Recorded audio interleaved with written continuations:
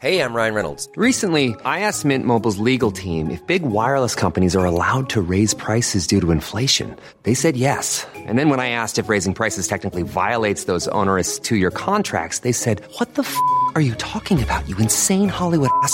So to recap, we're cutting the price of Mint Unlimited from $30 a month to just $15 a month. Give it a try at mintmobile.com/switch. $45 up front for 3 months plus taxes and fees. Promo rate for new customers for limited time. Unlimited more than 40 gigabytes per month. Slows full terms at mintmobile.com.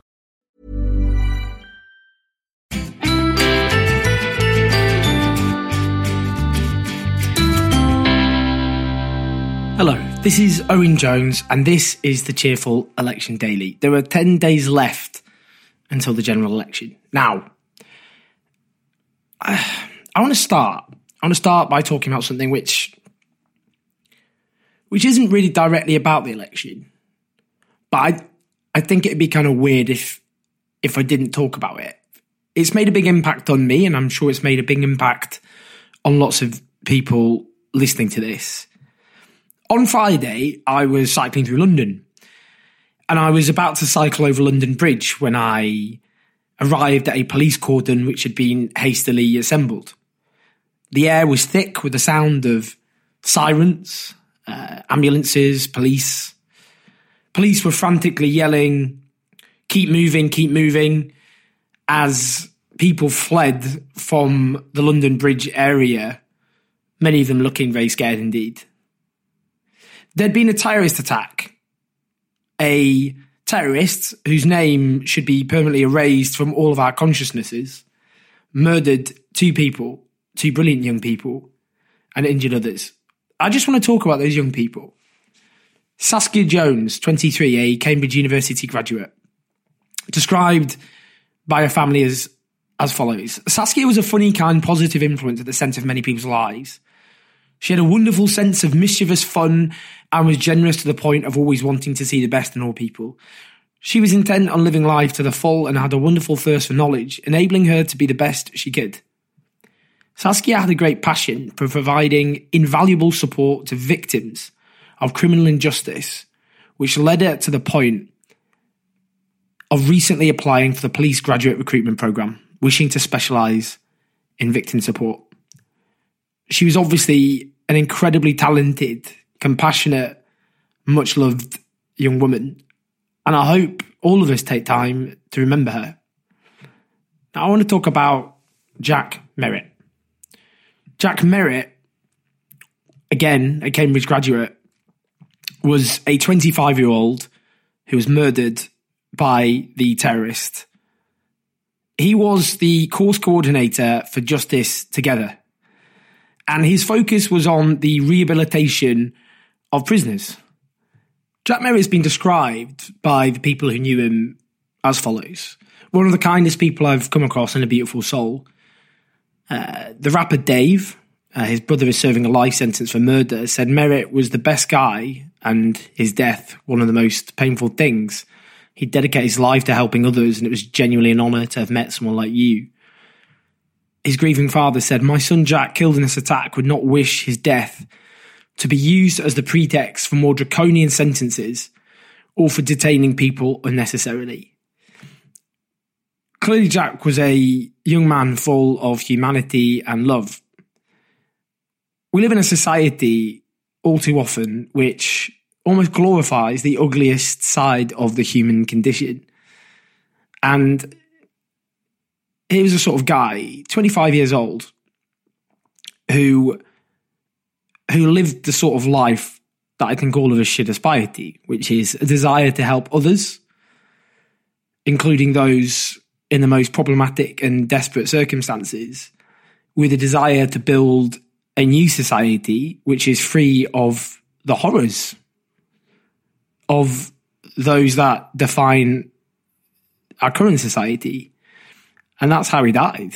He died at a conference which involved working with people who were from those backgrounds. His desire to help those people was with him to the very, very end. Now, I look back, it was sent to me by a few people, an interaction. He engaged with a tweet I sent a month ago, I said a billionaire, this was the debate about billionaires at the time, a billionaire is someone who has concentrated the wealth created by the hard effort and labour of others into their personal bank accounts and properties. That wealth should be distributed amongst the people who create it. So no, there should be no billionaires. And Jack responded, he shared the tweet, but he added a nuance to it. A nuance which actually is full of humanity. I'll explain why. He said, we've also been raised in a system where we are taught to think that this is the greatest marker of success and as such happiness. People don't want to criticise billionaires because they want to be one. We are told our inherent value is the reduction of wealth. And he was right. He was absolutely right. Because what he was saying there is, it's too simplistic to end up in a situation where you're talking about the individuals. It's the system that's the problem. It's a system which venerates wealth above the social good. And in a sense, he was saying, don't blame the player, blame the game. And we live in a society a system, if you like, which does place, as he puts it, wealth at the very apex. That's the definition, that's how human success is defined.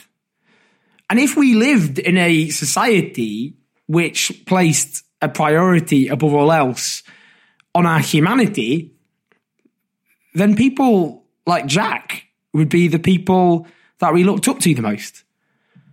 I don't know, I was very moved and touched by this.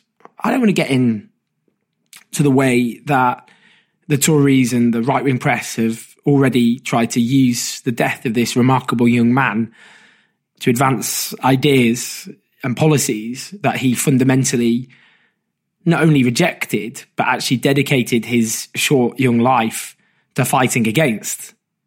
I don't want to remember either the terrorist who spent his last moments on earth killing two young, remarkable human beings.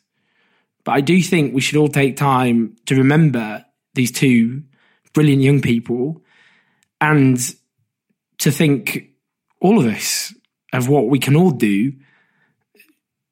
And this does not relate to the election. It relates to anything we can do.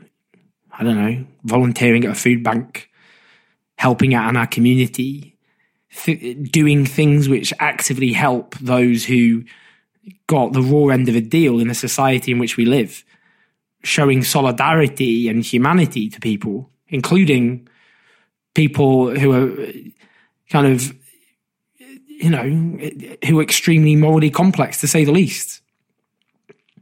So, rest in power to both of them, Saskia and to Jack. And let's just, in the midst of this intense election campaign, let's spend time thinking about both of them and let their legacy be one that inspires us all to think more about that sense of humanity, compassion and love, which obviously define them both. Now, finally, I just want to talk briefly about, I've been this weekend, so where have I been this weekend? I went to Stoke-on-Trent South, which is on the very cusp of, it's the Midlands, but it's on the cusp, the borderlands, if you like, between the Midlands and the North. And then I went to Yorkshire, what is now yesterday, and I went to Morley and Outwood, which was lost by Labour in 2015. That was the infamous kind of moment when Ed Balls lost his seat, and everyone knew that was really it for Labour then. And I went to Pudsey, which was narrowly won by the Conservatives back in 2017. And I particularly noticed in Stoke-on-Trent South, where I spent more time knocking on doors, talking to people, there was a shift going on. So we saw polling this weekend looking at BMG, which is one of the pollsters which is particularly unfavourable to Labour. Labour's polling went up by 5 points to 33 in a week and went down for the Tories by 2 points. So it was a 7-point reduction in the Tory lead. And interestingly, what they try to take into account is the youth vote, so the surge in young registration, a massive increase in young people registered compared to 2017. But there's just this one I think is quite interesting. I met this woman, middle-aged woman, on the doorstep in Stoke-on-Trent South, which was one of 6 seats lost by Labour to the Tories. And I'm going to include tomorrow a chat I had with someone in Stoke-on-Trent South in the podcast. But so this was one of 6 seats, which were all the kind of leave-leaning Northern and Midland seats, which the Tories hoped they'd sweep across at the last election to win a majority. And that's obviously their strategy this time as well. And it's basically what I'd call the kind of traditional archetypal working class Tory by background. She said she did well out of Thatcher, bought a council home. She did talk about her resentment towards benefit claimants, not something I normally actually have heard about for a long time. Used to hear that all the time on the doorstep. George Osborne a lot, really put in a lot of mileage and time and effort into whipping up resentment against benefit claimants. But she was interesting because she was talking about her son, 27 years old, I think she said, and his girlfriend, and they're both paying through the nose for private landlords. They can't afford a home of their own, and they're paying an extortionate amount of rent. And they're university educated, but the girlfriend can't get a properly paid or job. She's in a low-paid, low-skilled job, spending all hours of the day in a care home. And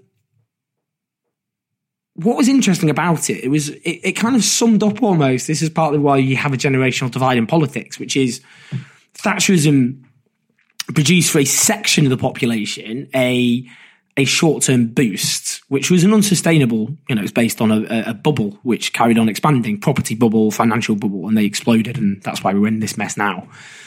But that's why people like her became... They shifted from Labour to Thatcher in the 1980s. But then she sees that the next generation, her son included, isn't benefiting from that new social order at all. In fact, they're robbed of security. They can't get a properly paid job. They're stuck with a rip-off private rented sector with a lack of security. And it did sum up to me, that's kind of why we've almost ended up with this unprecedented divide in politics. But she was thinking as a consequence of voting for Labour. Now, I've heard lots. I'm not going to do this kind of rose-tinted, propaganda thing where I say, oh, yeah, it's all just shifting Labour's favour. I have come across people who voted Labour in 2017 who are now going to vote for the Conservatives. I've also met people who didn't vote last time or voted for another party, including the Conservatives, who are going to vote for Labour this time. And part of the problem is 2 problems. On the doorstep, you don't really talk to younger people. If I meet someone under the age of 35, 40 even, I'm quite surprised. The median age, I think, of people I speak to on the doorstep is about 60. There's a bit of research into this. Young people just don't answer doors. I've seen sometimes young people clearly watching television, just ignoring the doorbell. If they don't get WhatsApped first, they just won't answer. And older people we know are the demographic least supportive, sympathetic towards Labour. And what's interesting about that is we don't know, in terms of youth turnout, we know there's been a surge in registration, but no one really knows how many young people are going to turn out. If young people turn out in big numbers, Boris Johnson's out, the Tories are out, might be a hung parliament. A Labour majority would be a big, big jump, but it would be based again on a massive surge in young people turning out. The other thing is you do get, when you hear the kind of, I used to be a Labour voter, but I'll never vote for Labour under Jeremy Corbyn. That does come up, by the way. But actually, sometimes what I do is I ask, I go, hold on, did you vote for Labour in 2015? And often they go, nope. Did you vote for Labour in 2010? Nope. I'm not joking. Once in Blackpool, North Blackpool, I asked someone on the doorstep, so I said, when did you actually vote Labour then? And they went, under Harold Wilson. I mean, technically, by the way, they are a former Labour voter. It's just they haven't voted for the Labour Party in the best part of half a century. So it's interesting doorstep anecdote, because 3 days before the last general election, there was an article for something called Labour Uncut, which is very much on the right of the Labour Party, which suggested that there was a nuclear wasteland for Labour on the doorstep outside of London. And it's interesting because it is important, by the way, knocking on doors. A lot, what it does is it identifies where Labour voters are to get them to turn out to vote on election day. And it does win people over. And I've had lots of conversations myself in the last few weeks, people who are undecided. This is what I noticed on the doorstep, undecided, now shifting over to Labour, So what I see in the polling is being reflected on the doorstep, and people who didn't vote for Labour last time coming over, but also some people who did over particularly Brexit not defecting, which is why it's difficult to predict. But we just do not know how many people basically in their late teens, 20s and 30s are going to come out to vote. And that is going to decide this election. But again, it does reinforce what I keep talking about, a theme, which is about that it is Leave voters. And I went to Ashfield last week again, that Leave voters are the big challenge for Labour now. And that's not to say, because I think there are some people who go, well, that just shows, by the way, that Labour is shifting support of referendum is a bad idea. I was someone who held out on a referendum for a very long time. When the European elections happened, I was someone who thought just have a soft Brexit compromise, move on, talk about something else. European elections showed not in the mood for compromise, people out there. So now Labour just have to just say, let's have a referendum with the option to remain. But there were those who always presented that as a kind of a cost-free exercise. And I always thought all options on Brexit were bad, and you just had to choose your bad option. I know that sounds terrible. This is the cheerful daily, election daily, but we've got to be realistic. I don't like it in Brexit when people go, choose this option and everything will be great. Don't think so. I think all options are pretty bad, actually. But you choose whatever you think is the least bad option and you try and make it work. And Labour's polling's gone up overwhelmingly because Remainers have come back to Labour. So Labour started this election level pegging with the Lib Dems on the Remain vote. Labour was on 34%, the Lib Dems on 33%. There were some YouGov polls to begin with suggesting the Lib Dems were ahead of Labour. And I think if they hadn't shifted that result, because now the Remain vote, 48% are supporting Labour, whilst the Lib Dems is the low 20s. But the Leave vote, Labour has improved its rating, but from a very low base. And if it doesn't do better in those communities, then it's going to lose. Now, that isn't about shifting its Brexit position. The Brexit position is the right position, morally, politically, and all the rest. But it does, the focus has to be in those areas on remembering, emphasising that the massive damage that was done to working class communities, the devastation, industries that were decimated, mines, steelworks, factories, potteries, and that, communities had their hearts ripped out of them. These industries were the centre of them. And that work was never replaced properly with decent, equally skilled jobs. But not to have this just, remember Thatcherism, how can you vote for Tory? Your mum and dad's will, turn in their grave. But to marry it with Labour will rebuild your communities, provide skilled jobs, sort out the housing crisis. The Tories destroy communities, Labour builds them. Or maybe flip that to Labour builds communities, the Tories destroy them, whatever. I think that's really, really important. Now, Labour are doing that in leaflets now, and I've been told about that kind of emphasis. But, it's not about, because for a lot of those voters, you talk to them, Brexit actually often doesn't come up at the top. They are often economically on the left voters who support things like public ownership, higher tax on the rich to end austerity.